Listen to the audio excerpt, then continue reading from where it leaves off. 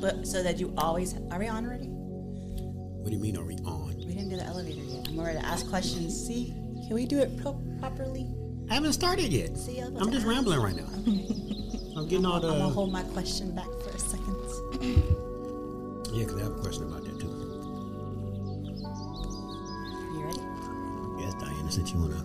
This is going to be spicy. Everyone has a unique gift, and Mike and Diana, host of the One Life podcast, believe that most people don't know how to use their gifts or what they are. Mike and Diana want you to see things from a different perspective and be true to yourself. The One Life podcast unites the world through art, fashion, music, and film. It inspires, motivates, and creates positive energy, love, and compassion to all communities, and creates an equal playing field for all. On the One Life podcast, they cover topics like building relationships, overcoming adversity, habits of healthy people, and much, much more. We only have one life to live. Be yourself and live your truth. Add the One Life podcast to your playlist. That's the number one NE Life. Available on Spotify, Amazon Music, Apple Podcast, and your favorite podcast platform.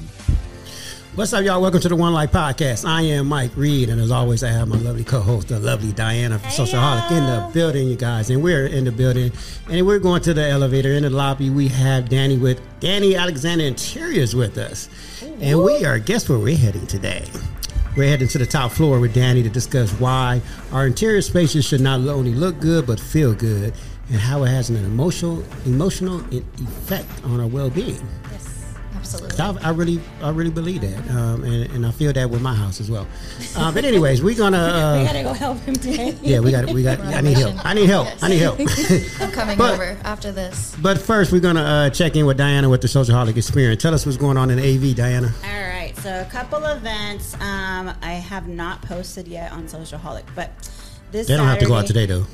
No, this Saturday, August 13th. So tomorrow is the grand opening, Club VIP. It's on the 848 Lancaster Boulevard. It's some kind of club going on. So I thought I'd put that out there. Ladies are free before 11 p.m.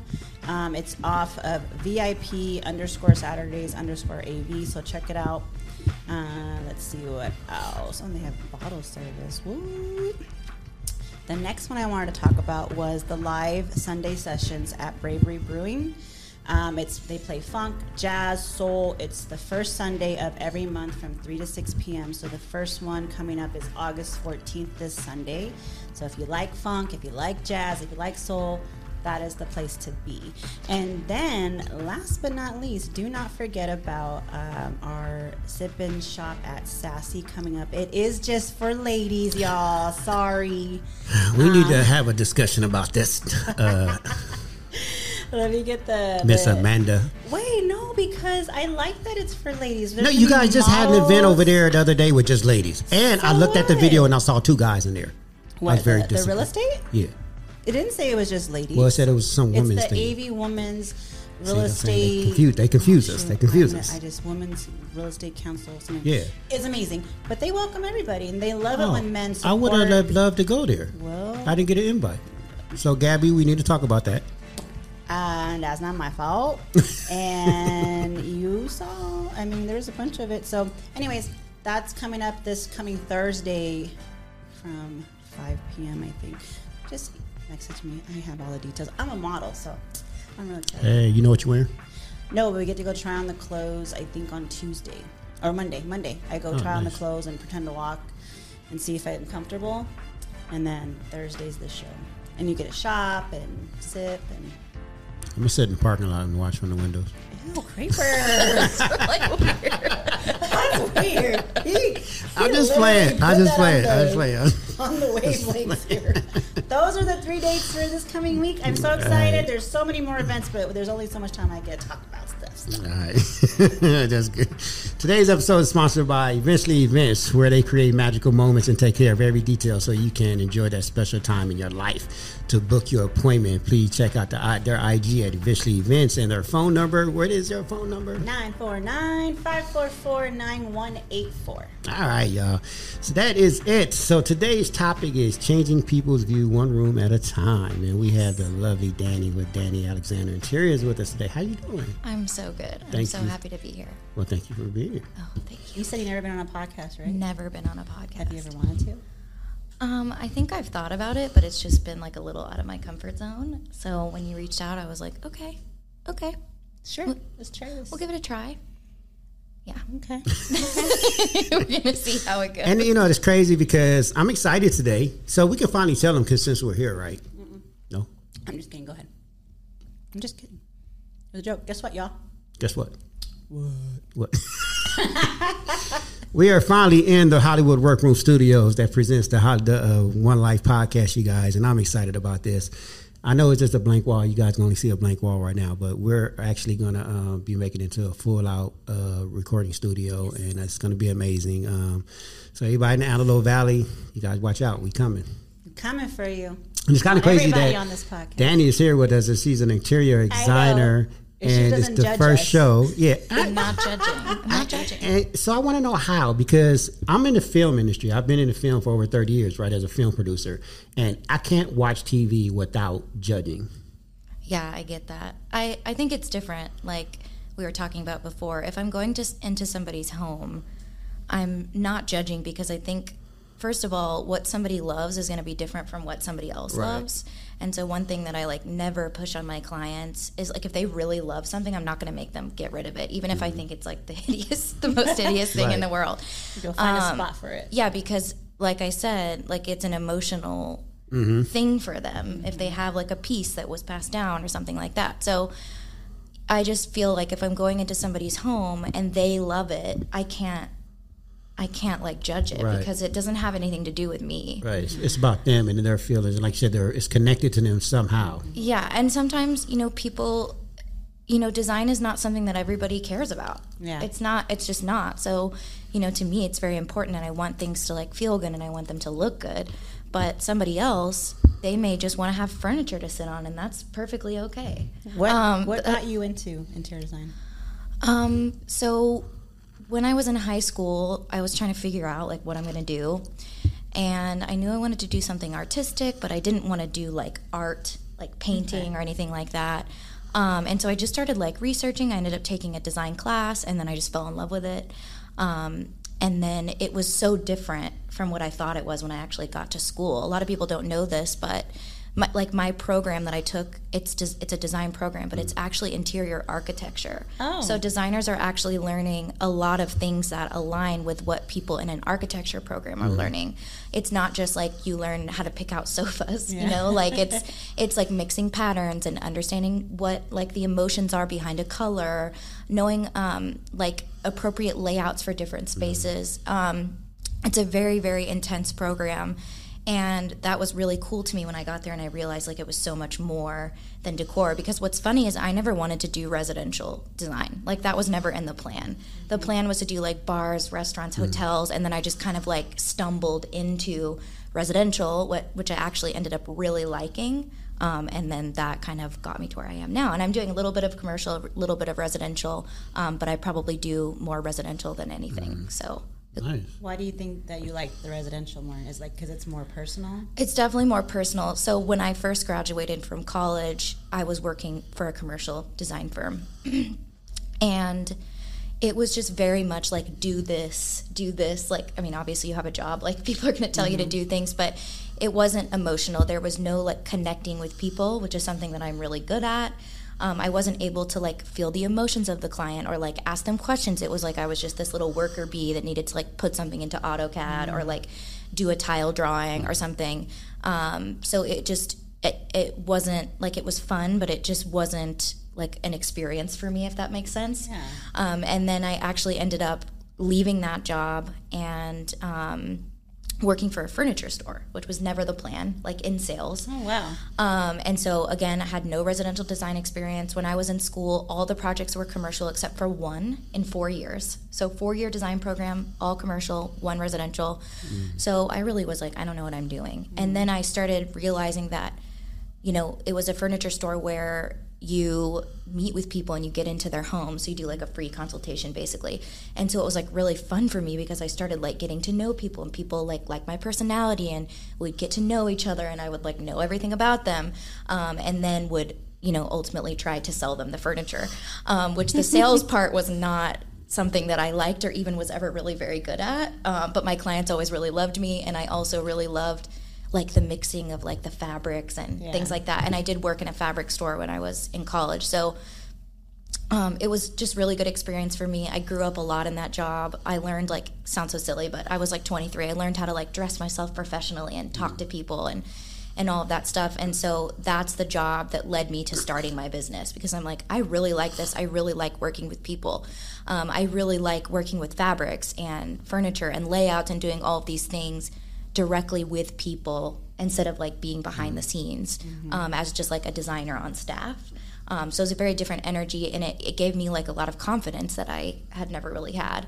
And so then I just decided, like, I always joke that it was probably stupid, but I did it anyway. But I just decided one day, like, I'm going to have my own business. And I just, like, quit my job. And it wasn't always great. Like, there were times where I had to go back to work, or I had to ask for help from family, or, you know, we all, like, go through those kinds of things. But ultimately now, like, I finally feel like I'm running, you know, a business that I really love that is successful. And it's still really hard, and I'm still adjusting and learning what things are not working and what things are working, how to work with people, how to talk to people. And so it's, you know, I'm learning every single day. So I have a question in that theory. Sure. Because I'm a designer. What? I'm just kidding. What? I thought I was running this show. I said I had a couple of questions. Didn't you know Diana's asking all the questions? Because she's a boss, I have to just throw mine in there, or I'll never get it in. Oh my gosh, you guys. And by the way, I'm about to go off trail real quick. I do have a question. No, I do have a question, but because I keep looking at you, and you're so casual today. I know. I told her that. She's like, I got all dressed up, and I was like, and I dressed down. Like, I just came from an event, and I'm like exhausted, and I just wanted to be comfy. So today was like, I'm just going casual lovers and friends. Yeah, you know that you gotta be well balanced. I'm not mad at it though. It just threw me off because I keep looking at you. I'm like, and I thought about it. I was like, she's so dressed down today. I'm casual, like probably 97% of the time. Anyways, so back to my question.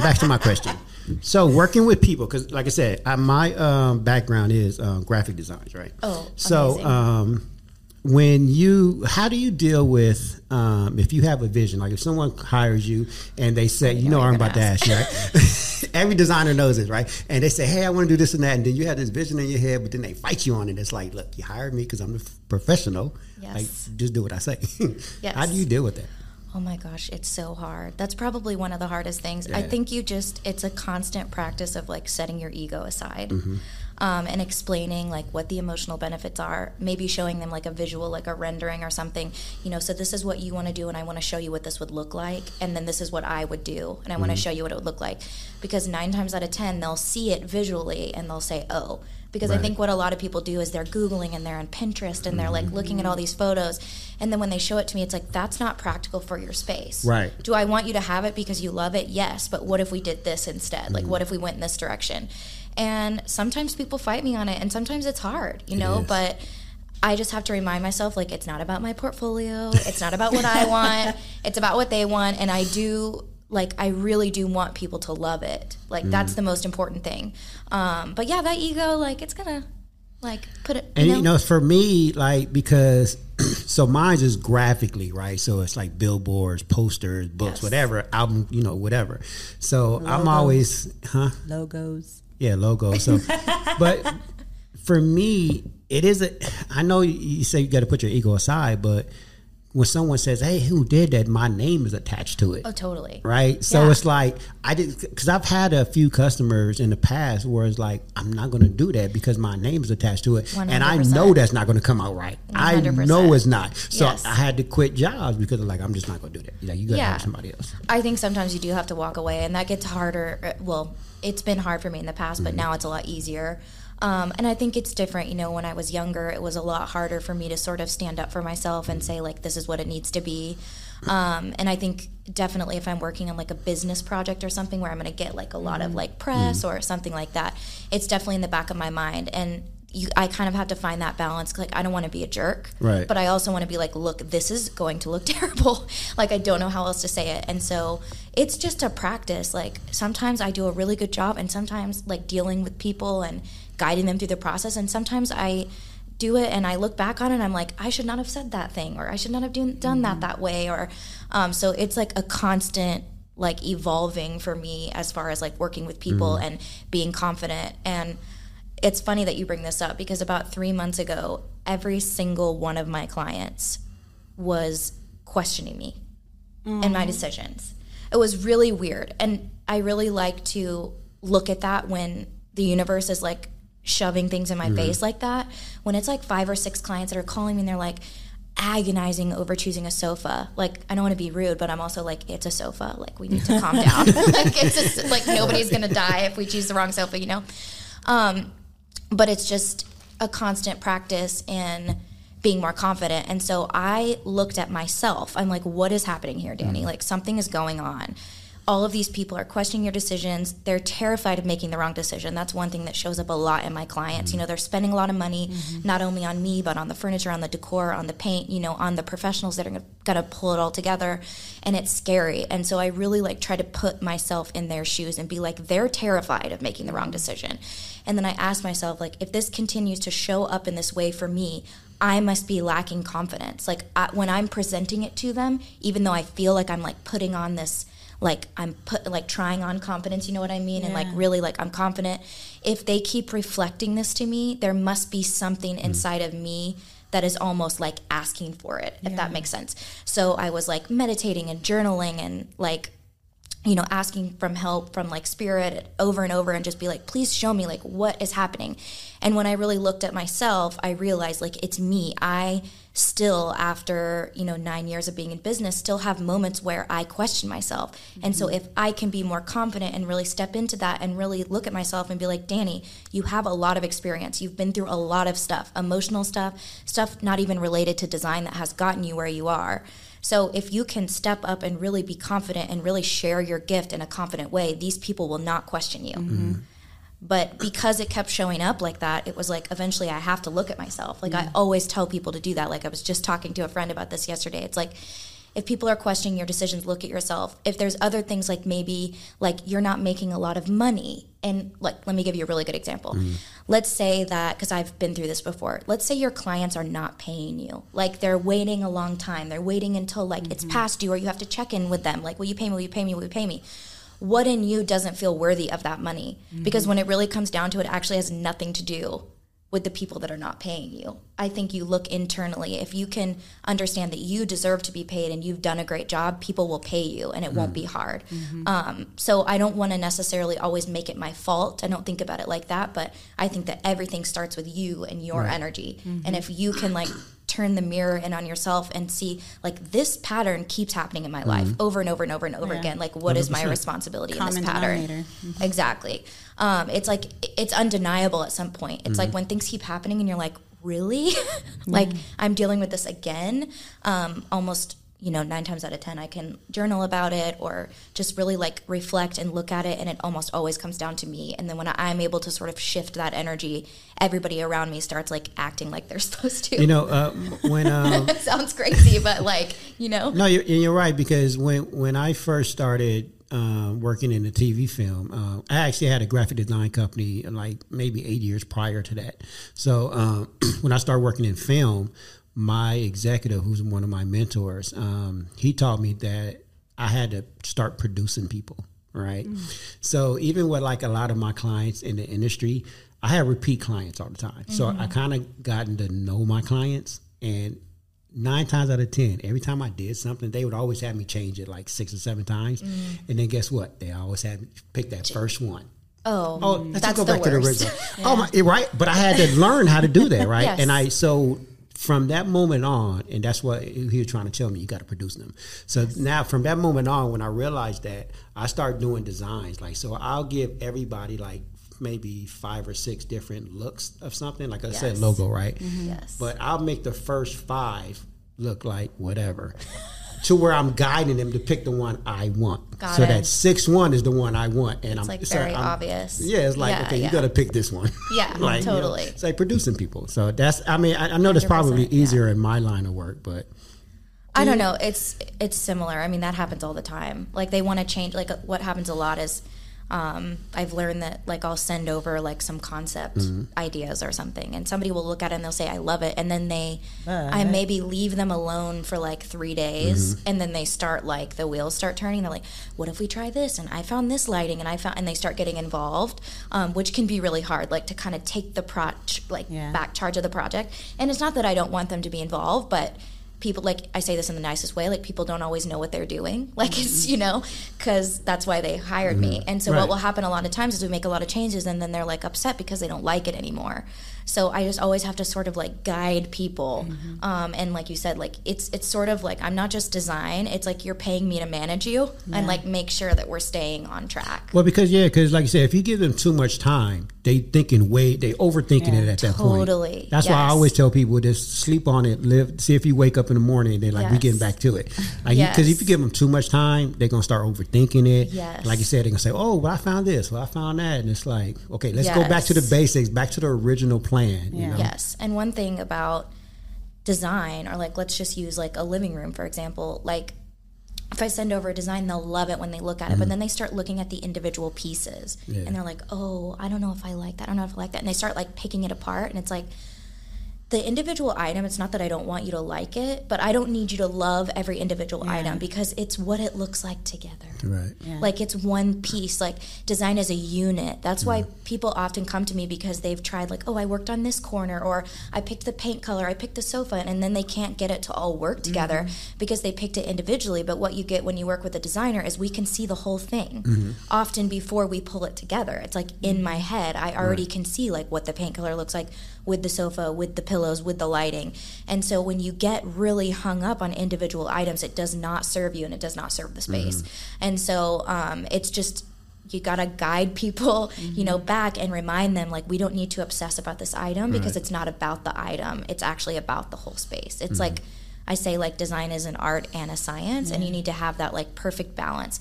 And if you start switching out items for, like, if you send me something, like, oh, I saw this chair and it's amazing, we put in the design and you don't like it, well, that makes sense that you don't like it, because it was picked outside of the unit.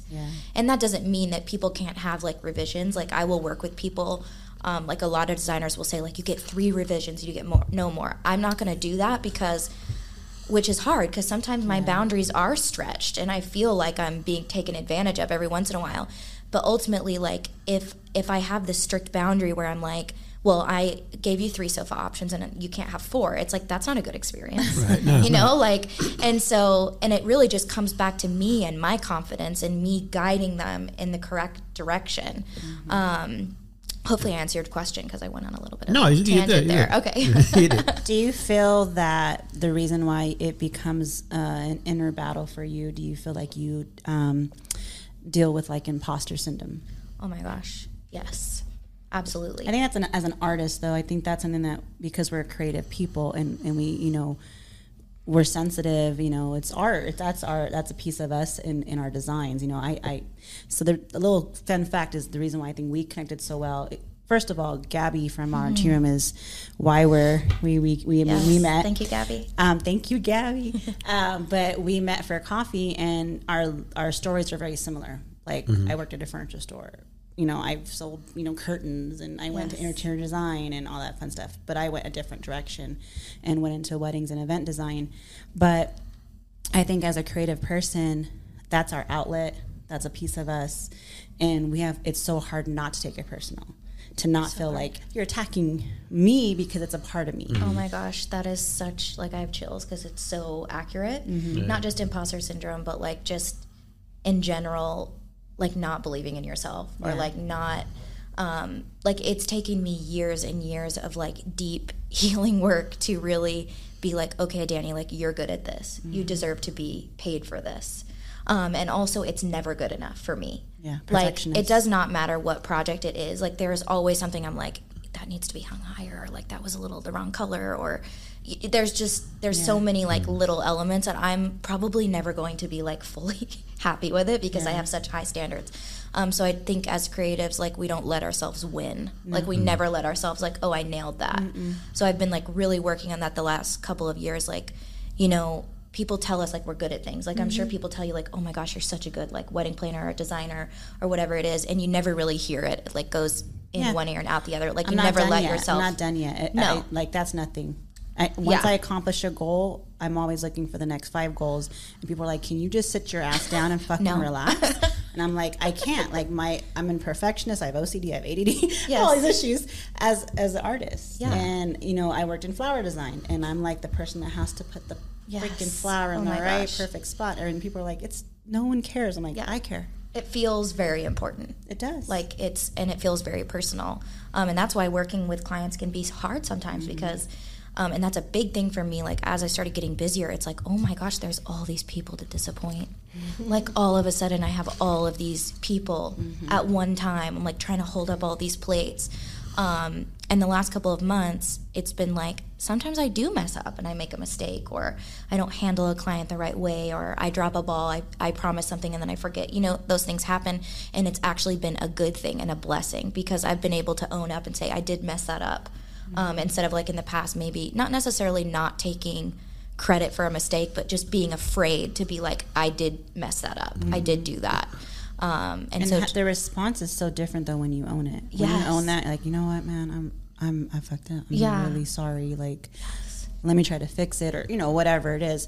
They can't get too mad when you are genuinely apologetic and you're like, and everybody's been like very nice. Like once you really say like, and it could be something little. It could be like, I promised it on Friday and I got it to them the following Wednesday. And it's like, I'm really sorry. Like, I'm a human. I'm still trying to figure out, you know, how long these things take. And I'm balancing a lot of things. So, it's just been like a constant for me, like forgiveness of myself, because it's never going to be good enough in my eyes. I think clients forget, though, especially when you have your own business and as an entrepreneur, they forget we're people. They forget that we have lives outside of our business. They look at us like our business. Oh, we are, like for me, I'm walking Eventually Events. You're walking, you know, Danny Alexander Interior Design. But it turns off at some point, and it needs to. Sometimes we don't. Sometimes we take it home and I'll be on my phone until 2 o'clock in the morning doing stuff, sending emails that will be sent at 8 a.m. so I know it's done. You know, I have a lot of friends that are like that, and I feel like we have to find our way to detach just for a moment for our own mental health.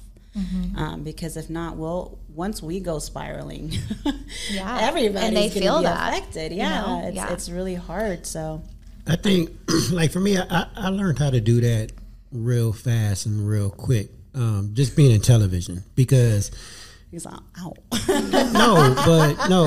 I'm speaking of like making a mistake and being okay with it, right? I had to accept that, because in film, like things, they move very fast, right? And I'm pretty sure in weddings, like you have a deadline, right? The wedding is coming up tomorrow, so I'm pretty sure there's been like some weddings where you had to mask some stuff where you wouldn't have probably done that if you had a week, but you had literally hours and you had to mask something, but no one knew, right? Because I actually had that experience. Right, well, yeah.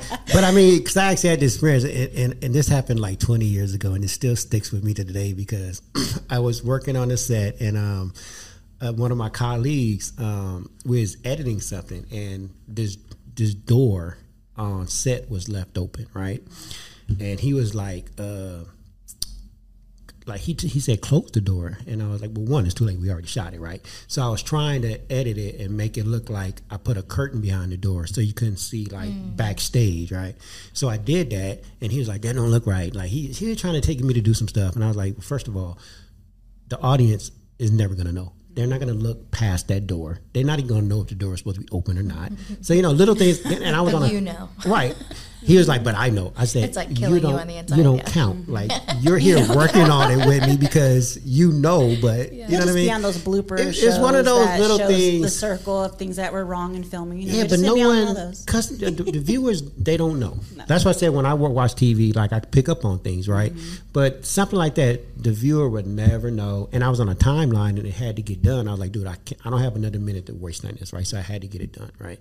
But he kept, like, he was literally mad at me. He was super mad because he was working on a project with me, and I was like, dude, it's okay. Like, but that's why you're so, like, when we did Socialholic, you were so like, more content is better than than less, because you can always fill in. Because I remember when we were doing the shoot, he was like, you need to do more, do more, because if something is missing, we have it. Yeah, I have something to go to or fill, or I have something to work with. So it's like, that's the professional. You learn from that, and you're like, I need extra footage just in case. Just in case. Get that again, just in case it's wrong or something. So, and I think what's so key is like, it's our eye. Like, I don't know about you. Yes.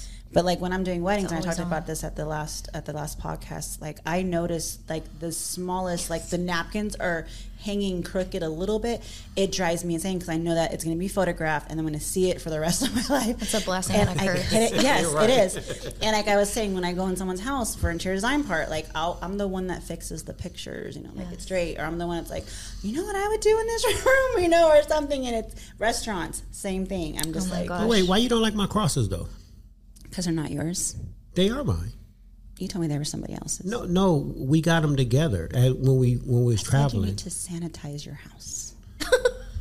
Do you personalize the house from some people? I get that, but like, I didn't know they were yours too. I thought they were hers. You said she had a thing for crosses. So but I did too though. I mean, like you said, I got crosses everywhere. Okay. Like, well, I would restage them somewhere then. Oh, okay. Not so many. No, I have this wall in my house, right above one of my fireplaces. I have two fireplaces. So in my living room, humble brag. I know that was like I have two fireplaces. I have three. They're not all built in, but they're there. Technically, I have three too if you want to count my bedroom. Oh my gosh! How many do you have? Are we having a fireplace contest right now? I have one fireplace. Okay. Anyways, so I have in my living room. That's why you choking us, God. No, it's you. I'm laughing at you. In my living room, above my mantle, I have this wall just full of crosses. That every time we went, it was my ex. Every time we went somewhere, she can go back on Jonathan's podcast or someone's podcast. It's right there. I'm just explaining what the crosses was. Like, they're different crosses from like. I'll go get the tea. We went to Mexico or wherever we went. Like we got a cross. And they all like different. They like one cross. Souvenirs, husband and wife. So cute. I would restage them somewhere else. They don't look nice. Where they at? No. Okay. So wait a minute. So like, wait a minute. On this one. Because it's my ex. I just think you need to change. No, is it because so what if I traveled personally and I got them? Would it have been nice? There's like 30. That's a lot. It is a lot. But they're all different sizes. They're all different sizes. I mean, if it means, we talked about this earlier, if it means something to you, and it gives you like the warm fuzzies, then. I mean, I just like crosses. I would restage it. And you know what? Because it's the artist in me, because they're all handmade.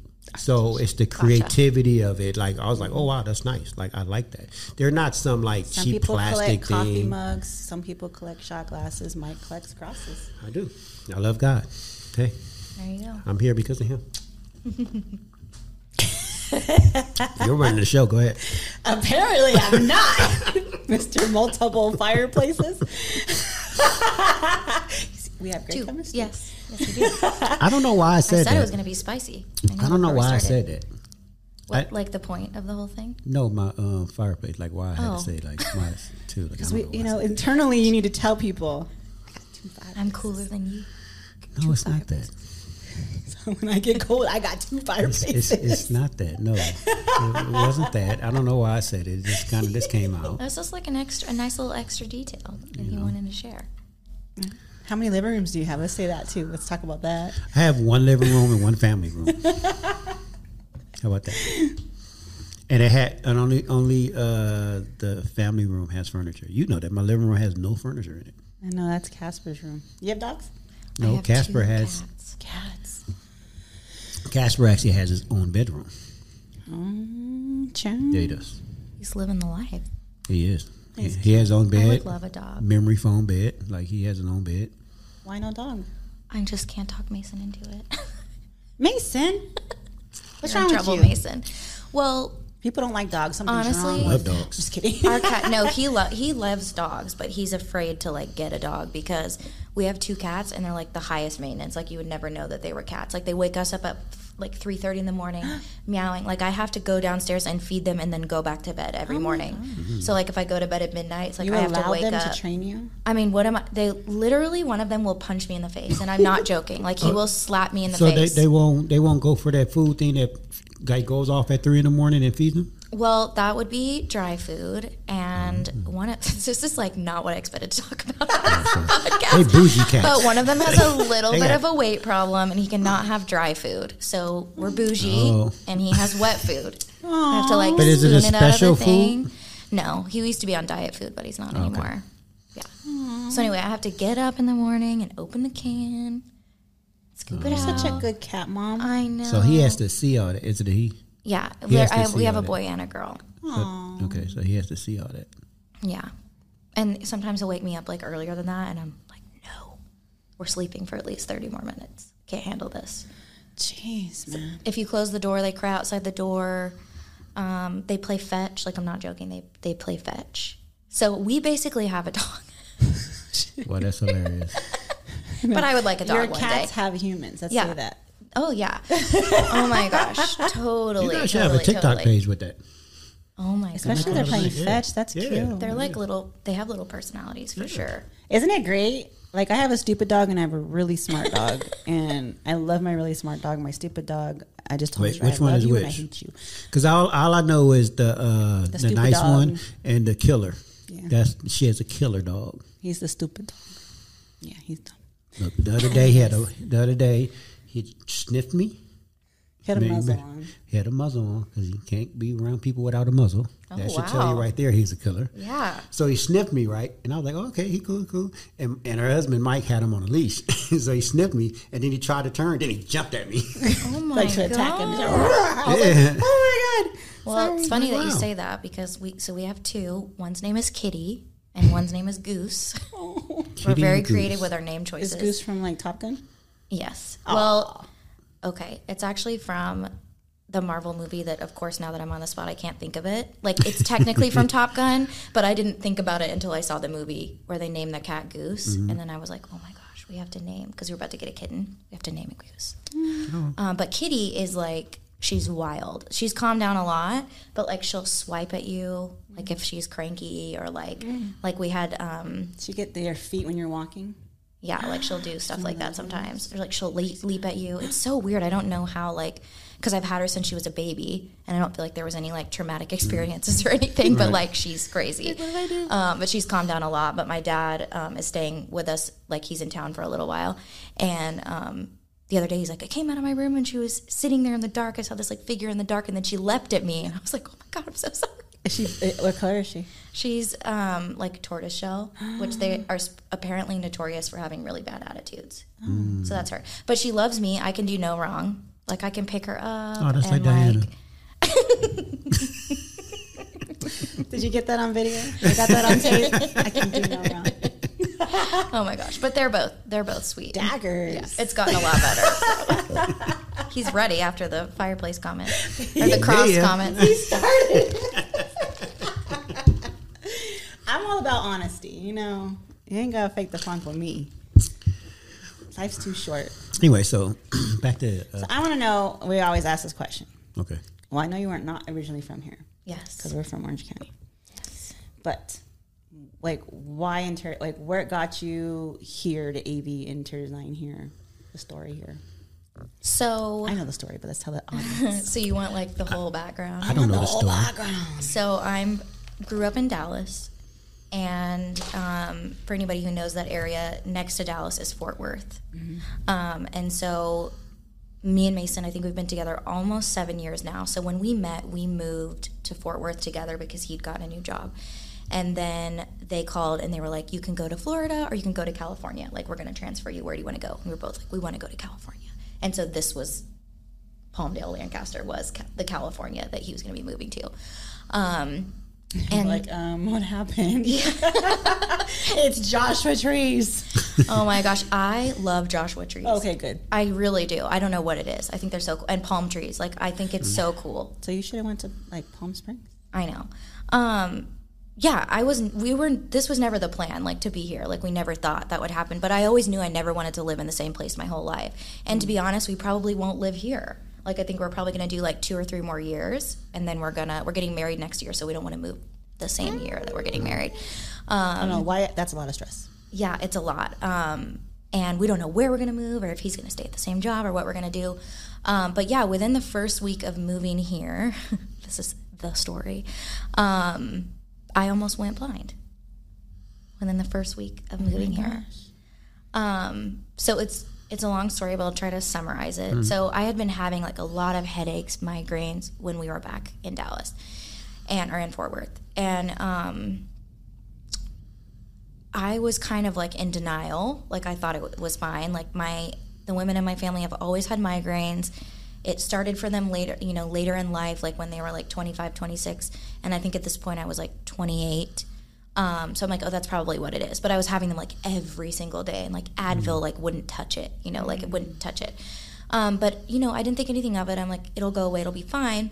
And then we moved here, and I woke up one day and I like could not see. It wasn't like my vision was not completely gone, but it was really very much blurry, and like there was like big holes, almost like black patches, And so I still was in denial at this point. I'm like, it's probably just because I haven't been wearing the right prescription. Like, I haven't been taking care of my eyes. I've been to the eye doctor. And so I went to one of those, like at the AV Mall, I went to the, just like the place you walk in and like you can get glasses or whatever. And so they're like doing the tests, and then lens crafter or something. Yes. I don't know why I didn't like try to go to regular doctor, like an eye doctor, like a specialist. But at this point, I just thought like I needed a new prescription. But what had actually happened to get me in there was we had gone to Universal Studios. So it's like our first week here. We're super excited. Had a friend in town. Go to Universal Studios, and if you've been there, there's like the Harry Potter ride where you like go underground and it's really dark. Oh, yeah. And so we step in there, and Mason's walking in front of me, and I'm like, Mason, I can't see.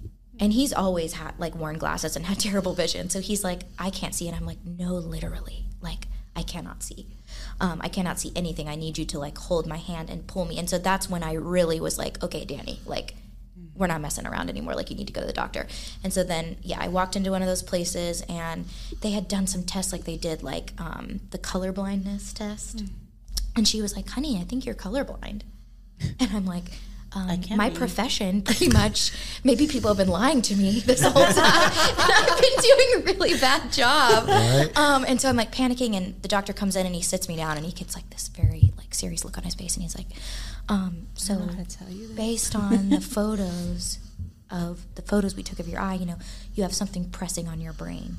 And it's really important that you go to the doctor like yesterday, like it's that you go now. And at that time, I had no insurance. We had just moved here. I'm working for myself. And so I'm freaking out.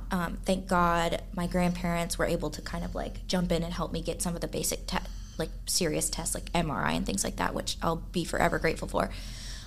So long story short, got a bunch of tests to rule some things out. They didn't find anything. And what it ultimately ended up being is something called pseudotumor cerebri, which translates to fake tumor. So what that means is my brain and body react as if I have a tumor, but I don't have one. So what happens is your spinal fluid raises in your brain. So I have too much fluid, like more fluid than we need in our brain. So that pushes on your optic nerves, and it was pushing on them so hard that it was like my vision was not, was very, very, very blurry. And so there's a lot of questions around what really causes it. A lot of times it's kind of like a diagnosis on the way to another diagnosis. Like some people end up having like something else, like along the lines like autoimmune or something like that. But once we ruled out that I didn't have a tumor, we obviously felt a lot better.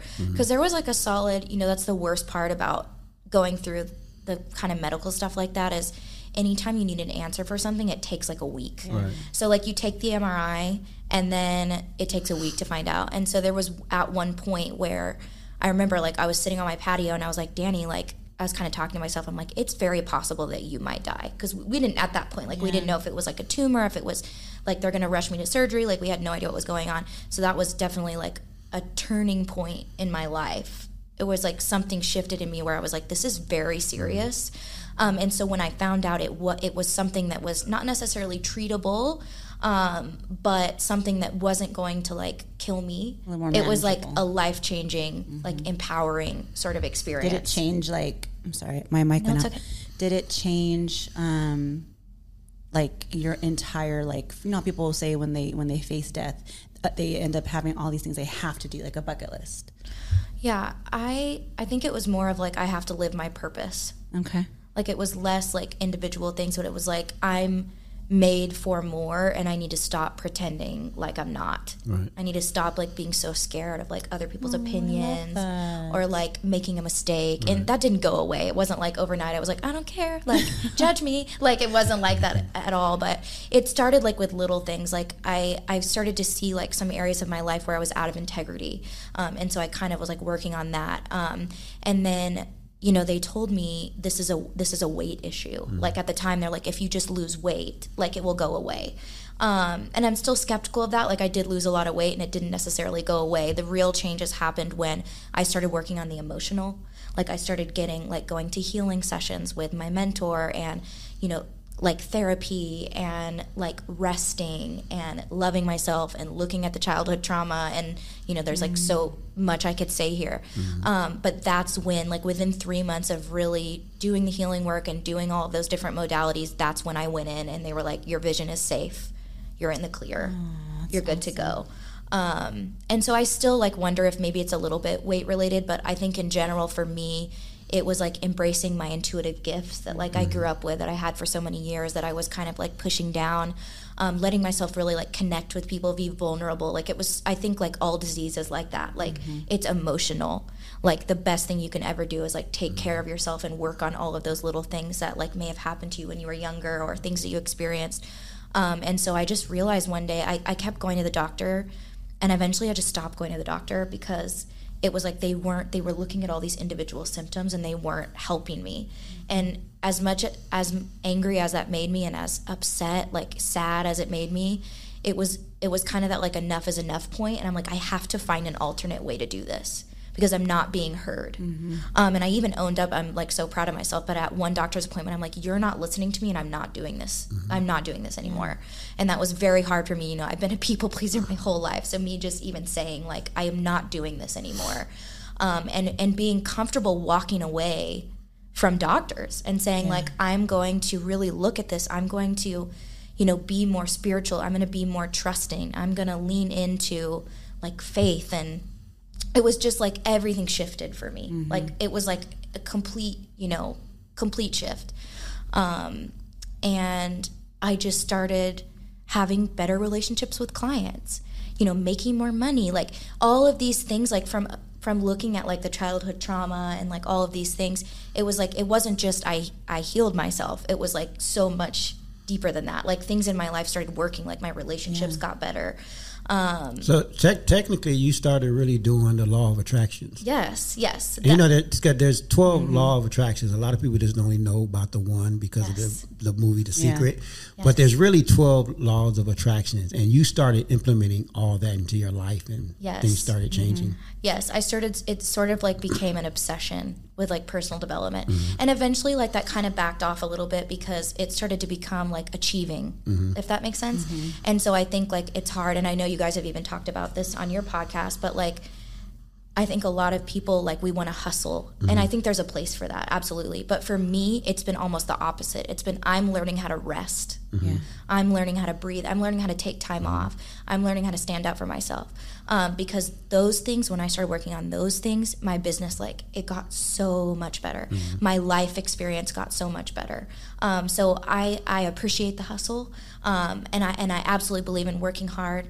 But sometimes for me, it's like knowing almost like when enough is enough, and like pushing myself, but not like what was happening is I was putting so much pressure on myself all the time. And what's so interesting about this is that the issue is the pressure in my head.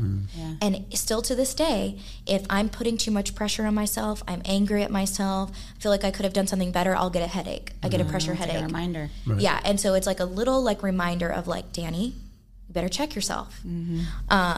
And so it's just a constant like, I don't want to use the word battle. It sometimes feels like that, but just learning like almost how to conquer myself, if that makes sense, but not push myself too hard. Like I don't have to conquer the world. Like, and one thing that I really want to say that I've only really realized in the last year is when I say life purpose, I think a lot of times we think it's like this big magical thing where we're changing the world. And for a long time, I had a really hard time being just a designer. I would say it like that. I'm just a designer. And people would say, you're not just a designer. Because I felt like I had to be like a life coach or I had to like change the world. And I think one person said to me one time, like, did you know that your life purpose could literally be like having a baby? Yeah. Like being a mom, like that could be a life purpose. And I don't say that like it's a little thing, but I just think I was never thinking of it like that because the stress, a lot of the pressure I was putting on myself is like, I have to figure out life. Like I have to like own it and I have to, yeah.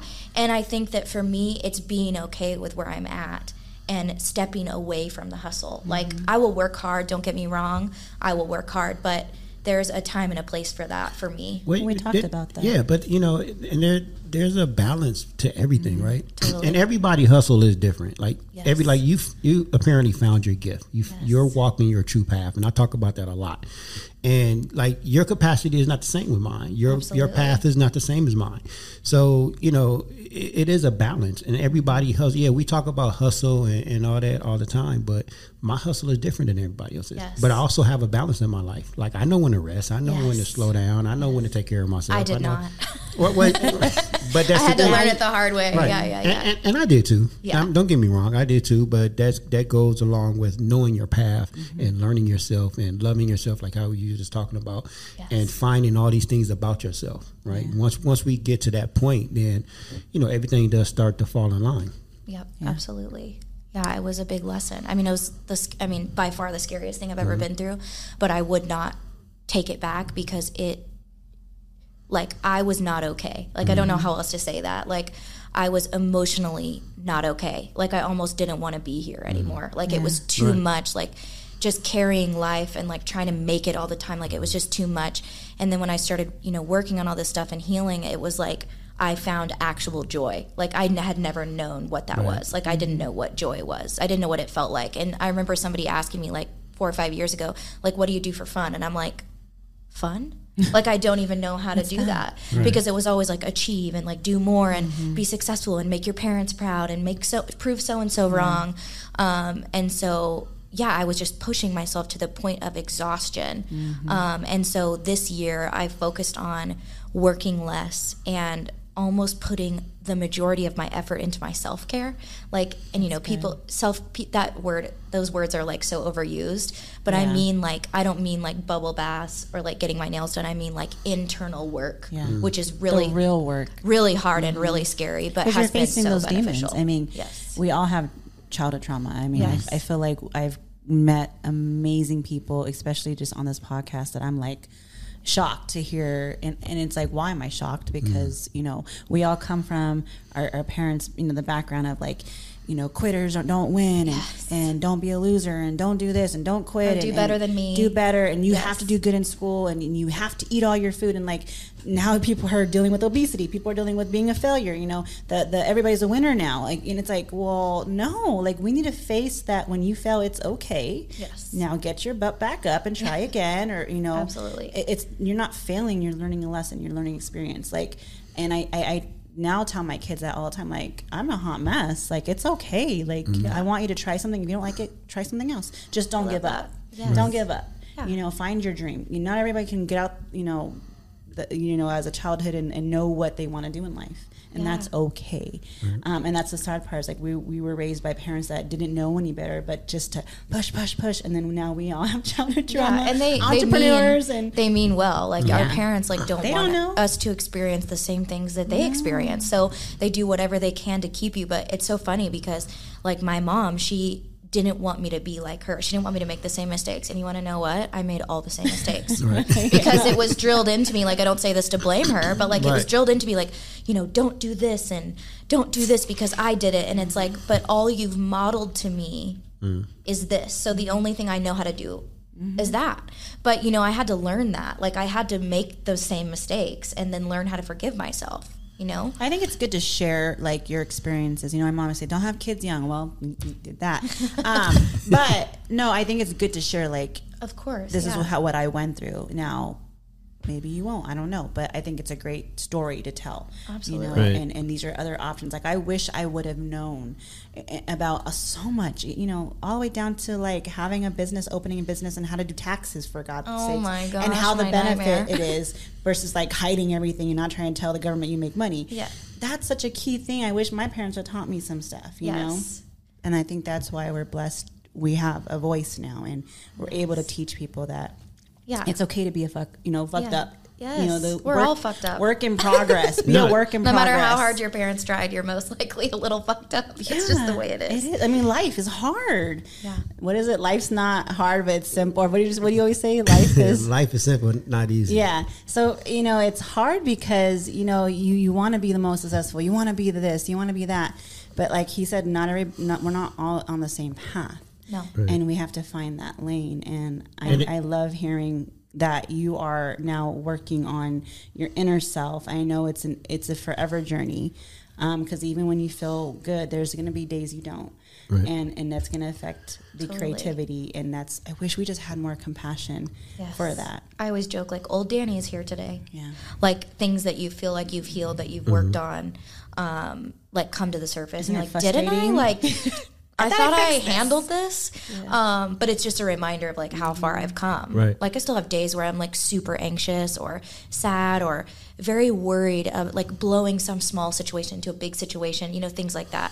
And it's like, okay, Danny, like, do you feel it's the childhood Danny? 1,000%. You have to tell her like you're good enough. You're fine. Yeah. Like everything's fine. You. Yeah, I sometimes like do a visualization where like I just like hold little me, like 4-year-old me, and it's like so therapeutic. Like it's so nice because all your inner child needs is to be like loved and talked to, accepted. Absolutely. Because we all just, anytime we get triggered, like that's we go back to being our kids. The sad part, I feel bad for those that don't realize that is something that we deal with, and everybody I think deals with it, and denial. Like, no, I don't have that issue, or I'm fine. Oh my gosh! And having to be successful and overachiever, and it's like, you know. It's really sad to watch it because it's like, you know, you hope that they figure it out eventually. Well, a huge part of the healing for me has been like recognizing that I have my own shit. And so a lot of times, like if something's going wrong, like I was mentioning the thing about like a client is not paying me, it's like they suck, like they're not paying me, like blah, blah, blah, blah, blah. But then I realized like it's actually like more me. Like, you know, like sometimes you just have to be like, oh, I did do that. Like, if I would have done this differently, then, you know, so it's just and that's hard, like our ego, like we don't, and the more awareness you can develop, like the better, like relationships and just life experience in general that you'll have. If you can really like look at your own stuff and be like, oh, like I am a little this or I am a little that, but don't judge it. It doesn't have to like mean anything about you just because like you're a little selfish sometimes or you're a little, oh, I'm so sorry. Bam. That's okay. Like you don't have to judge yourself for being that, you know. It helps you also understand others, I think. When you realize, oh shit, like I'm a mess. Okay. And this is how I healed, and then you look at someone else, you're like, I know what's wrong. Yeah. you're they'll gonna get be there. fine. Yes, yeah. yes, like yes, and you yes. don't take it as personal. Exactly. I think that's the key part. Oh my gosh, that's like the biggest thing is not taking it personal. Especially as an artist. We man. wear our hearts on our sleeve. Yes. No, and we do. And I want people to also know, like, because I don't know how old you are, but you look pretty 31. young. You're 31. Yeah, okay, you're young. You're a baby. You're a baby. But it's great that, you know, you figure. Same age. Where's my laugh track? I have a laugh track in here somewhere. Anyways. Where's that pink pole? He's stupid. But it's great that you figured all this out at a young age. Because I want people to know that it's never too late to figure it out, right? Because I'm 51, and I think I've told my story a few times. I'm 51, and this year is probably the happiest I've ever been in my life. Not saying like having my kids wasn't happy and all that, right? Those are great moments that, you know, obviously we'll never forget. The inner self-happiness. The inner self-happiness is this year was the first year I've ever felt that. Over the last couple of years, I was in your situation, which where I didn't want to be here. Like, not to say I had these like suicidal thoughts, but like I told you this before. If I didn't wake up, I'd be fine. It didn't feel good. Like, if I didn't wake up, I would be totally fine. The way I explain it is like, I didn't want to commit suicide, but I started to understand why people did. Does that make sense? Like, I was kind of like always super judgmental of that. I was like, how could you do that? Blah, blah, blah. 100%. And then one day, like after getting diagnosed, I was just like, oh, you right. Like, you go through stuff it. and you get why. No, I totally understand that as well. And I had those thoughts. I for a long time I had those thoughts, and that's why I kept saying that. Like, okay, I'm cool. If God don't wake me up today, I'm totally fine. Because growing up in entertainment, I always thought that I was just living this big life, right? But I wasn't happy inside. I was always pleasing people, fake, and it was super fake. Facade. I was always pleasing people. This year, when I say I finally found my happy space, I mean, I created all these boundaries that I'm so happy with. And I have right. Feels so good. I have these people, like, I have a couple of friends that's now, and I know they're going to listen to this, but that's okay. That they get mad at me because I have boundaries now. And it's like, I was talking to somebody like last week about this, because I never understood when people used to say they didn't give a fuck, right?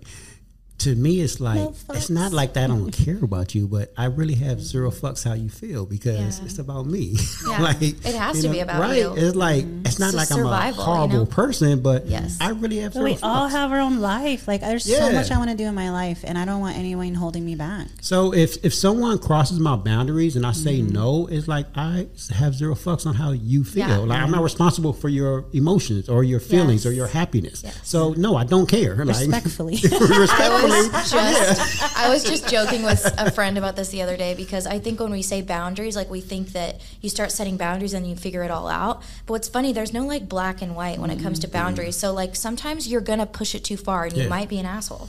Like, you know, like, I may be trying to set boundaries with a friend who's calling me all the time and like dumping all of their stuff on me or whatever, and so I may not, you know, I may ignore them for 5 or 6 days. Like, I may have taken it a little bit too far, but it's like you're figuring it out like as you go. Like, sometimes your boundary is going to be like really harsh, or you're going to seem cold, but it's because for so long you've given too much of yourself, so now you're like, ugh, like, I can't. And you know, that's where I'm at. My cup, you know, I gotta refill like, it. I just literally told somebody this last week, like, look, my first 50 years of life, I've always been trying to please people.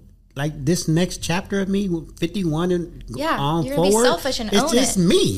I don't care about nothing else no more. I gave 50 years to the world. Like, it's about me now. Yes, totally. And I wish people would listen and find that out sooner. Right. Because when you start living your life for you, all the possibilities, all the amazing things happen. It is. Yeah. And I'm barely into that. Like, don't get me wrong. Like, I barely am finding that, and I feel like I'm excited. You know, I have a lot of childhood trauma. Thankfully, you know, I'm at that point. Like, I don't give. You know, like, I'm fine. But I want to do stuff for inner work, like finding out. Like, I'm not in denial of my issues, but I'm wanting to figure out how to get through it, because, you know, it's still like the little Diana creeps back. I'm like, I thought I put you away. I think a lot of people too, like, when you say childhood trauma, they think it has to be this big thing. Like, childhood she got trauma, molested, or she got hurt, or my gosh, like, childhood trauma could be, you know, you said something and somebody was like, you're too loud, like, you need to shut up. And then for the rest of your life, it's like, you're afraid to speak up for yourself. Like, that small little thing that you may not even remember now affects you for the rest of your life. That's a trauma. Well, I was raised in a very strict household, and I wasn't able to be myself. And that's where I'm like, so I'm, you know, or I was told that too, you're too loud, you're too wild, you're too this. And so I was afraid to be me. And I'm finally like, no, this is me, y'all. Who's going to accept me? Are my people. Yeah. If you don't like it, then you're not my people. Still working on that. And that's okay. Yeah. You got your own people. I got people that love me, and that's who I want to be around. Yes. Yeah, that kind of reminds me, like, one thing that's been really in my face lately is like this fear of like making my own decisions. I think for like my whole life, it's like my parent, like, they just want to help me. Like, if you're listening, I'm not complaining about you. I love you. I love you. But like, you know, they don't want me to experience the same things they went through. So sometimes like they'll judge me on like mistakes that I make or like decisions that I make. And so lately it's like I literally like went to visit my family last week, and it was really hard because there was a lot of judgment about like, you know, where we're getting married and what we're doing for our wedding and what the bridesmaids are, like all these little things. And I really had to just kind of every few minutes like maybe not every few minutes, that's a lot, but like a couple times a day, like going to the room and take some deep breaths, and I'm like, I am cool, I'm not making bad decisions, like these are my decisions. But that stuff will just like take you completely out of yourself, like in a moment, like somebody will, can I live my life? Yeah, make a comment and it starts making me like question everything that I know about myself. It's like, oh, did I do that, or did I make a mistake? And it's caused a lot of anxiety in my life. And so like really the last month or so, it's every day, it's like I am confident in my decisions, like I believe in myself, and even if I make a decision that's not the best decision, like I'm gonna figure it out and I'm gonna learn, because I always learn. And I've always been fine. I've always survived. Yeah, you always make it out okay. And that's what I think, like people give up so quickly, and it's like, man, if you'd just waited 2 more days or 4 more days. But we just talked about this on our last podcast. There's no success without failure. So you have to make bad decisions. It's not even failure. Right, like, it's not. Like the more I think about it, like it's really been impacting me lately. It's like nothing I've ever done that I thought was a mistake was a mistake. It's like a very freeing thing, because if I didn't make all those mistakes, you like wouldn't be who you are today. It's like if you don't pay your electric bill and they shut it off, it's like you're going to learn that lesson. Like I would prefer to not learn lessons the hard way, but you're going to learn it and you're never going to do it again. Like if you don't pay your taxes and they come after you, like you're going to learn it. So it's not the end of the world. You can anything can be fixed or it's just like it's moving you to where you need to be. It's like a course correction. It's creating that tough skin. Yes, exactly. So what's next for Danny Alexander? Oh my gosh, that's such a good question. Not just interior design. This is for Danny. She's like, So, like I said, yes, that is true. We're getting married in February. You know, I'm a wedding planner. I know, but we're getting married in Mexico, and they hook you up. Wedding planner as well. Oh my gosh, they hook you up with a wedding planner. It's not been the greatest experience. No, because she's a venue planner. She's not a Danny and what's your husband's name again? Mason planner. She's the venue planner. So you need someone that's on your site too. Just saying. I know. Someone that's your best friend. Little plug there. Little shameless plug. You've got 2 fireplaces. I do weddings. Yes. We gotta have some kind of plugs in here. Oh my gosh, the 2 fire. I'll never look at a fireplace without thinking of that ever again. Oh, you're burned in her memory. I don't know what's next. I mean, do you want to travel? Oh, definitely want to travel. Just kidding. Oh my gosh, all these things, all the above. So like I said, like I've been sort of doing this healing work for the last couple of years, and it's been so impactful, like so life-changing, just like on another level. And for a couple of years, I did a little bit of coaching as well. I guess it was only a year because I felt this. I was actually coaching weight loss, which is like not what I would choose to coach now. But when I was diagnosed, I had to lose a bunch of weight. I did it. It was like a life-changing thing for me. It was more than the weight. There was a lot of things going on. I was doing just personal development in general. And so the girl, one of my closest friends, her name is April. She was my coach when I did the program. And so then when we were done, she was like, when I was done, she's like, I really like love you and like your coaching skills. And she's like, you're coaching me. And I feel like I want to bring you on as like my mindset coach. So I wasn't teaching weight loss. I was like working with people on their mindset. And so I did that for like a year, and then I really missed design. And so I wanted to go back to design. So my point of saying all this is that I know that I am a good coach, and that I've learned a lot of things that I want to share with people. But I also love design, and I don't know how those things fit together right now. And it's also the healing work. Like I want to, do this healing work on people. And I've had all of these like spiritual gifts and been like an empath like ever since I was like teeny tiny. So I feel like all these pieces sort of fit together somehow. And I've put a lot of pressure on myself in the past to kind of figure out how, and I just don't think I'm going to know. So I'm just going to I think but interior design, like he said as a topic, is that, when your space is aligned, whether it's feng shui or anything like that, when your space is aligned, it's the colors, it's the way it's designed, you feel better. I mean, when my house gets clean, I feel better. I always use that as an example. Like, how do you, like, people are like, how is it emotional? I'm like, do you know how you feel when your house has been a mess for a week and then you clean it and you're just like, even the simple, clean. But even the simplest thing, what they first teach you is like make your bed first thing in the morning, right? Because it accomplishes 2 things. One, you accomplish a simple task, your first task of the day, so you can go to the next task. But then when you come home, you walk into a room or your bed, and it's together. You feel great. I make my bed every morning. I've done that for years. I pretty much never make my bed. I'm just going to out myself, like ever. Oh, wow. It probably drives Mason insane. Like he's just like. My bed has to be made. I'm half and half. See, my husband's not the neatest person, so I've picked my battles with certain things, and so like sometimes those things just I'm like, whatever. Yeah.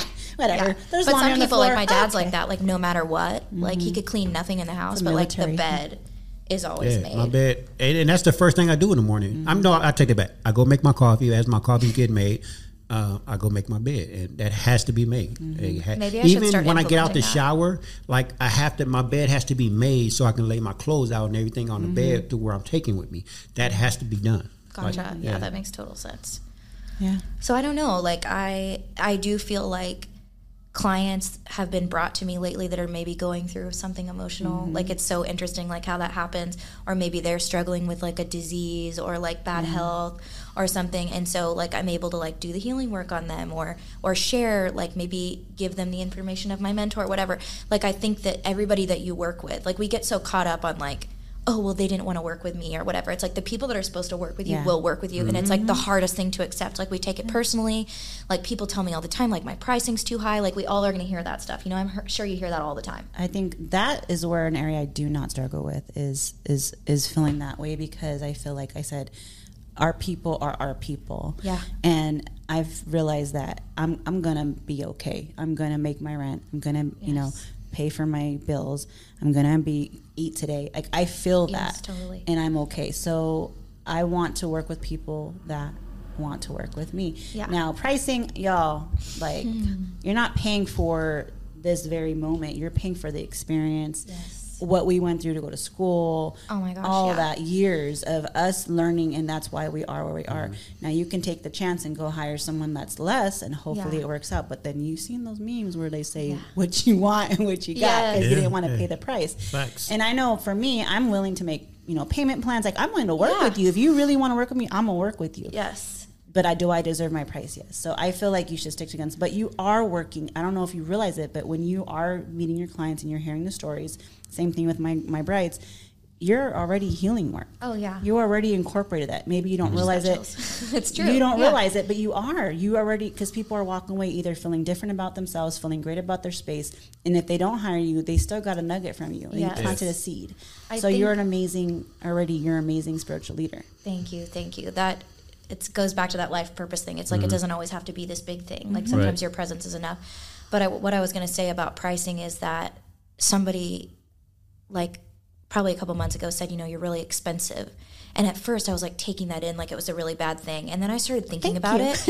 And I was like, you know what? That actually feels really good. Like I'm expensive, because I think that when somebody's paying you to do a service like this that's so emotional, which, by the way, most people do not know how much it takes. They're like, but so you're going to charge this much to choose furniture for me. It's like, I wish that's all I was doing. I don't really. But it's like, it takes hours and hours and hours of emotional effort. It's like, I am not going to put something in your space until it's perfect. Yeah. And so that comes at a cost. And also you're working with the people, you're managing the people.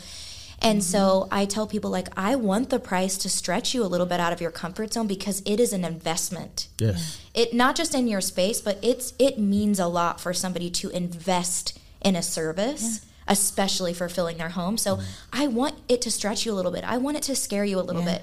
Do I want it to like put you into debt? No, absolutely not. And if we're not a right match, we're not a right match. Like that's why I get on the phone with people before we even meet, and we figure out like, are we a good fit? But I also, like, I'm owning, like, I'm expensive. And I'm actually, comparatively to a lot of people, I'm actually not, especially based on options. Like, the here's experience the package I'm giving. A, package B, package C. What fits your budget? Exactly. And I like that. It's something I went on your website. Yeah. And I designed it that way because I want to work with people who maybe don't have the money. But they really want to work with you. And you know what? It's like sometimes we make judgments. I'm sure you do this too. Like we can't help it. Like as humans, we make judgments, but we'll decide like, oh, they can't afford it. I have people who I think can't afford me, like based on their home or based on whatever. And they are the ones that it means so much to them. Like they pay for it and it means so, like, it's like they're excited. They're like almost crying when we first meet because they're so excited because it just means like so much more. And so, yeah, I want it to like stretch people just a little bit. Yeah. It's like if I've ever paid for a coach, it was the scariest shit ever. I was like, I owe you thousands of dollars. Like, I owe you thousands. Like, it's very scary, but it also feels really good to like do something for yourself like that. Like I always say that like my workouts, like I always joke, like my workouts are paid for, like my healthy food is paid for, because those things are investments in myself. Yes. And so I think about that with design. It's like your money is going to come back to you, and they're gonna respect and honor that space more than if you just, because she doesn't go to TJ Maxx, y'all. She's not like gonna go and like half-assed stuff. This is like you're spending hours. You have catalogs or internet sources that you're having to go through and having to pick that perfect piece, measurements. Yes. There's so much to it besides the education, besides the experience that you're, and then just owning a business here in California is ridiculously priced in taxes and all these, programs. And, I'm sure you have to have like different software that you use for design. Absolutely. And it's a yearly subscription that you're paying for, and your CRMs, and if you're staffing people, like they don't see that part. And the people that respect that, and whether they're just, they're in the affordability category, or they're the ones that are like high end, doesn't matter. They're still providing that amazing, untouchable service that most people don't give, and people don't have that ethic anymore. So you're giving that ethic because you're a perfectionist. Yeah, and I think it's hard, like, when you own a business, you have to really, like, I've been really working on this lately, like learning how to communicate your value. And I've been wondering lately, I'm getting on the phone with like 5 or 6 people a week to talk about my services. And some of the pushback that I get sometimes is like, well, it's expensive. And it's like, well, I must not have communicated the value because we don't know, people don't know when they hire me how many hours it takes. They don't know that it takes 14, 16 hours sometimes to put a room together, like from throughout the whole process. And you can't blame them for that. No. Like they don't know. Like when you hire a plumber, like I'm pretty sure plumbers don't work hourly, but it's like, oh, it's $50 an hour, but you don't know that it could be 5 hours. They, well, I have to do this technical thing and I have to buy this. We don't know what it takes. Like I don't know what it takes to plan a wedding. So if you're like, oh, it's going to be $10,000, I'm like, that's super expensive. I don't know. Yeah. And so I think like when I hire a professional, I have to tell myself, like when it feels expensive, I'm like, I actually have no idea what they're doing. Now it's always good to price, to get multiple. I'm always that person. Like, give me multiple prices and explain to me what you're doing. Yes. Because wedding planning is like a full-time job. Yes. And you should start like at least a year out, if not more. So I always tell people that, do you have time to work at like a full-time job? Yes. It is a lot of work. I love doing it. Yeah. I have all the contacts. I have vendor lists. Do you? Like you're literally looking for people when I have it. So you kind of save money, right? You save time. And that's what they don't realize. Like you're the one doing the shopping. Yeah. They're just sitting back approving, yep, that's what I want. No, that's not what I don't want. Exactly. They don't have that outlet. Yes. You can't go to Ethan Allen or, these other furniture places and they're going to guide you. Yes. Which is, by the way, did you ever take your clients to other stores? When I worked for that one store, I didn't. No? No. Oh my God, I would do that sometimes. That's so funny. But it was hard that I didn't. There's a sofa at this store that's going to be way better. Yeah. Well, one thing for me is like I love art. I love accessories. And they didn't have that stuff. So I never felt like I was able to put the finishing touches. Yes. So when I started my own business, I was like really excited about like one thing that I specialize in is like using color. Like a lot of people are really scared of using color. They don't want to overdo it. They don't want to underdo it. And so whenever I moved into my own business, I was like, this is really exciting because I can use color. Like it was more like, I don't want to use the word conservative furniture, but it was like a little bit more like less modern, more neutrals, more traditional, like a lot of like brown leather and things like that. And I'm very much like kind of in the opposite direction of that. And that doesn't mean I don't work on neutral spaces, but I think color is good because first of all, it brings energy to a space and excitement to a space. Like if I'm ever working on a home office, that's like probably one of my favorite things because you want to create like creative energy. Like you want it to feel good. You want it to maybe, like one thing I really love for offices is like I want it to have different seating. Like I want to have a table and then I want to have a chair. Because if I'm going to be sitting in there all day, I'm going to have different moods. Like sometimes I'm going to want to sit in a chair by the window and sometimes I want to sit in a table. So these are all like important factors. I don't even remember where I was going with this exactly. But I like to pull people a little bit out of their comfort zone. Like just a little bit. Like I want to show you a piece that like you may not have done, but it looks so good. And I tell you like, oh, this is the room I'm always in now. Yes. Tell me, and we can't talk too many details on this, but how fun was it designing the new space for Gabby and Tristan? Oh my gosh, so fun. I'm really excited. I actually have no idea when they're opening, but I think it is soon. I know when their grand opening is, but their soft opening. I should probably figure out where that is so I can go. I want to go. I told her, I was like, I need to know. Have they had the soft opening? No, it's not. Okay. I was like, girl, somebody didn't tell me. No, I gotta be there. Not yet. Yeah, definitely. I'm like, can you like give me a heads up? I have to like walk in there and take pictures and I'm so excited. Like it was so cool. Like this is a great example of like working with people. So Gabby, like a lot of times, like part of my job is like pulling out what people actually want. And so she was like, I want like space, but I also want nature. And she's like, I don't know what that means. And I'm like, I know what that means. And I remember her being like skeptical, like, there's no way you know what that means. And then I started sending her inspiration photos and she was like, oh my God. That means. And then what's funny is it did end up space, but it completely like evolved. And at one point, like, I don't know if she told you this, but at one point, like, we were supposed to be ordering stuff. Like at that point, like it was way beyond like when we were supposed to be ordering stuff. And I had found some artwork and was like completely inspired. I stayed up all night working on a brand new design, and I was like, they're gonna kill me. Like, I'm gonna go in there, we're supposed to be ordering, they're gonna kill me. And I sat them down and I was like, I'm doing you a disservice. Like, this design that we've come up with is not the right thing. And I want to show you a new design, and I know that's probably upsetting because we're supposed to be ordering, but I need you to trust me because this space is what you want. And it kind of ended up being this like space hippie vibe. Like, I'm excited for everybody to see it. But it's like very colorful, and there's like, we got some local artists involved. And it was just really cool. Yeah, the mural is amazing. Like, to so many levels. I saw a piece. You saw a snippet. I saw a snippet of it. She let me in one night. And I was like, oh, wow, this is amazing. Yeah. It was amazing. They call it Space Hippie. And I was like, all the little touches. However, I got to talk to you off record because I want to add florals. You know, I did it in the wings in the modern tomb. I got to add something too. Okay, yeah, you got to like put your little beep, your part on. But I gotta say, but I gotta say this. I gotta say this. What do you gotta say? Danny, you did it. Oh, we are over. We are way over time. Oh, sorry. No, don't be sorry. Half, girl. I actually forgot we were recording at one point, which I think is a good thing. No, listen.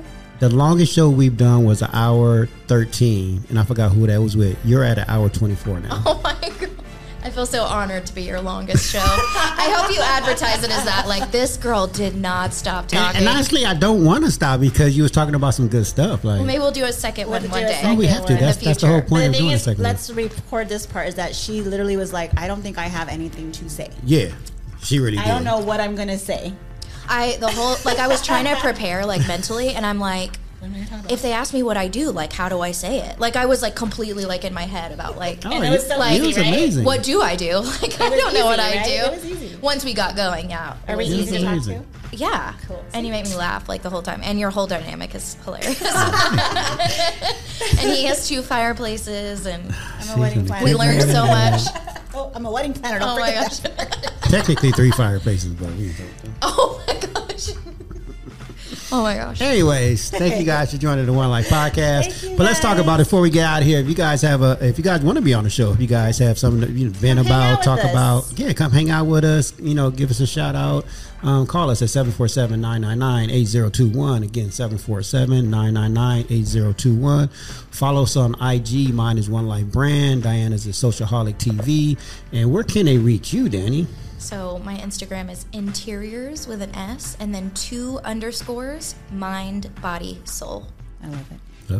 Love it. So you guys check her out. I did check out your IG and I loved it. I do love the colors because I am afraid of colors. Being a graphic designer, no, I know, but I love how you put it together. We're bringing her to your house. It's a science. It's a balance. You really have something against my house. We can gang up on him for the crosses. Yeah, guys. We can decorate do the next each podcast for her at the house. We're going to show her, telling him what I've been saying, so we can be on the same page. Anyways, peace out, y'all. Can we do the office first? The studio here, Yeah, I got that. Oh. That's nothing.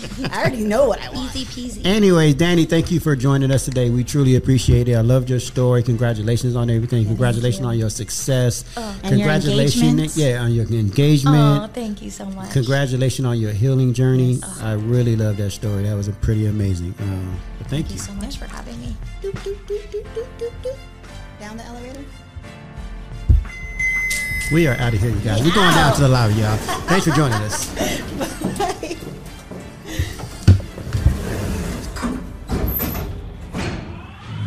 Everyone Everyone has a unique gift, and Mike and Diana, host of the One Life podcast, believe that most people don't know how to use their gifts or what they are. Mike and Diana want you to see things from a different perspective and be true to yourself. The One Life podcast unites the world through art, fashion, music, and film. It inspires, motivates, and creates positive energy, love, and compassion to all communities and creates an equal playing field for all. On the One Life podcast, they cover topics like building relationships, overcoming adversity, habits of healthy people, and much, much more. We only have one life to live. Be yourself and live your truth. Add the One Life podcast to your playlist. That's the number one NE Life. Available on Spotify, Amazon Music, Apple Podcast, and your favorite podcast platform.